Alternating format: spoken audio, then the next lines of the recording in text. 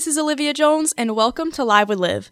I'll be with you for the next hour with a weekly word, some weird science facts, your NGU news, and your daily dose of good news. Today's weekly word comes from Psalm 51, 12 through 17. It says, "Restore to me the joy of your salvation, and uphold me with a willing spirit. Then I will teach transgressors your ways, and sinners will return to you. Deliver me from blood guiltiness, O God of my salvation, and my tongue will sing aloud of your righteousness. O Lord, open my lips, and my mouth will declare your praise. For you will not delight in sacrifice, or I would give it. You would not be pleased with a burnt offering.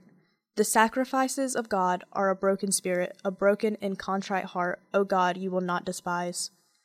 I love this psalm because it's just so beautifully written, and it's just such raw emotion that David is portraying here.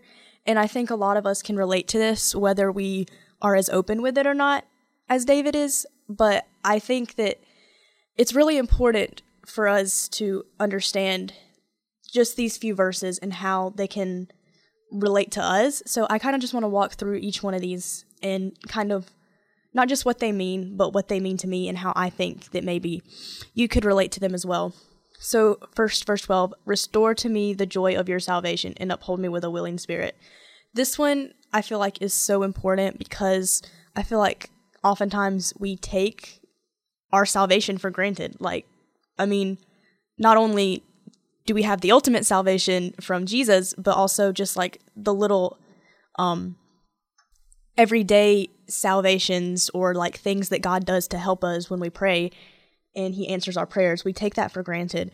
And I think it's important for us to remember like the joy that we have in those moments, and so we can remember God's faithfulness. And of course, the joy that we felt when we first experienced the ultimate salvation from Jesus Christ. I think we need to live every day as if we're still in that moment and remember that ultimate joy.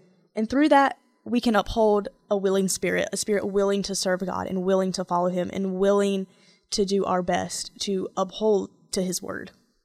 Okay, verse 13, "Then I will teach transgressors your ways, and sinners will return to you."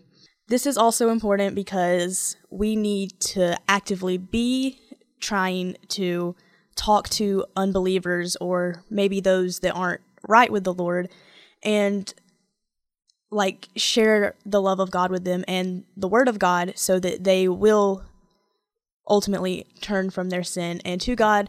And of course, there's right and wrong ways to do this. Of course, we need to do it out of love. We do not need to try to shove anything down their throat. But I'm not going to get into all that right now. That's a different devotion time. But just remember the importance of sharing the word of God with others.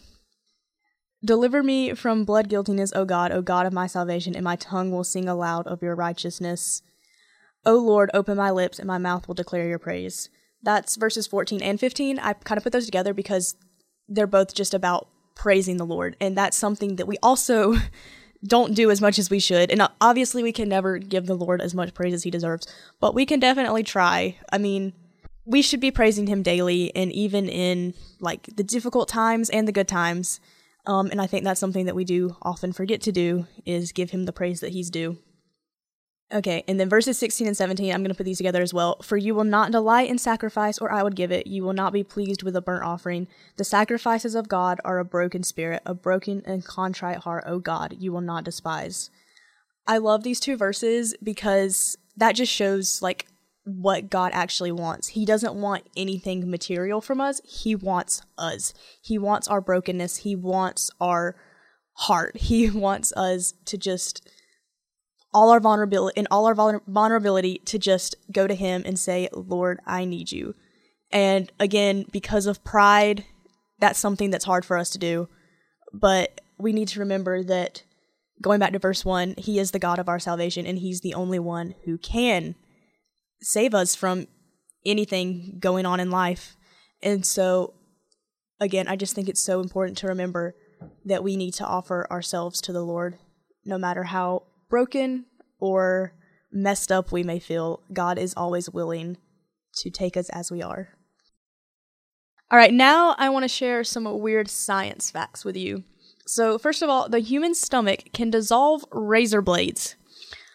This is due to the strong pH of stomach acid, but that's literally insane. Like, what? Also, I don't recommend eating razor blades to test that theory. Just disclaimer. Also, this one's also pretty crazy. A cloud can weigh around 1 million pounds. That's literally insane, because, like, clouds are just water, and they look so, like, light and fluffy. But no, they weigh around 1 million pounds. That literally blows my mind. Okay, this next one's just kind of funny. So, apparently, rats laugh when they're tickled. How was this figured out? Who is tickling rats? And also, what does a rat's laugh sound like? Like, is it kind of like a human laugh? Is it just like a squeaky little thing? Like, I don't know. It's interesting. Here's another mind-blowing one.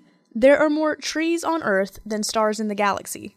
This one is kind of crazy to me because, like, you think of the galaxy as being, like, so vast, but, like, so you think it would have more of anything than, like, the small little Earth, but, like, no. There are 100 billion to 4 billion stars and about 3.04 trillion trees on Earth. That's crazy. I don't know. A trillion? I don't know. That blows my mind. That's a lot. I can't even comprehend how much that is. All right, this last one is kind of fun. It's honestly very hilarious. So there's a cat that is credited to writing a physics paper. So Jack H. Hetherington realized that he wrote his entire physics paper in plural, even though he was the only author. So instead of fixing it, he went back and just added his cat Chester as an author. So yeah, Chester the cat is credited to writing a physics paper, and I would like to think that he did contribute to it. So good job, Chester. Now for your daily dose of good news. So after the death of her World War II veteran husband Duke, Carolyn Wyden found a photo album that her husband had found while in Japan in 1945. The album was filled with family pictures, and Carolyn knew that it had to be a family treasure. So she made it her mission to find this Japanese family and return the album. And it was no easy task. She had to find many people to help her with things such as translating the writings and searching for clues as to who these people could be. Finally, a friend of a friend who happened to live near Okinawa, which was the city in Japan in which the album was found, showed some photos that Carolyn had sent him copies of, to some town hall members, and one immediately recognized herself and her brother. So Carolyn was overjoyed, and she said that she couldn't stop crying when she found out that her friend had found the owners of this album. And so Carolyn herself flew to Okinawa to deliver the album to the family. 70 years later, this family was reunited with this precious family relic, all thanks to Carolyn's kind heart and her willingness to find this family.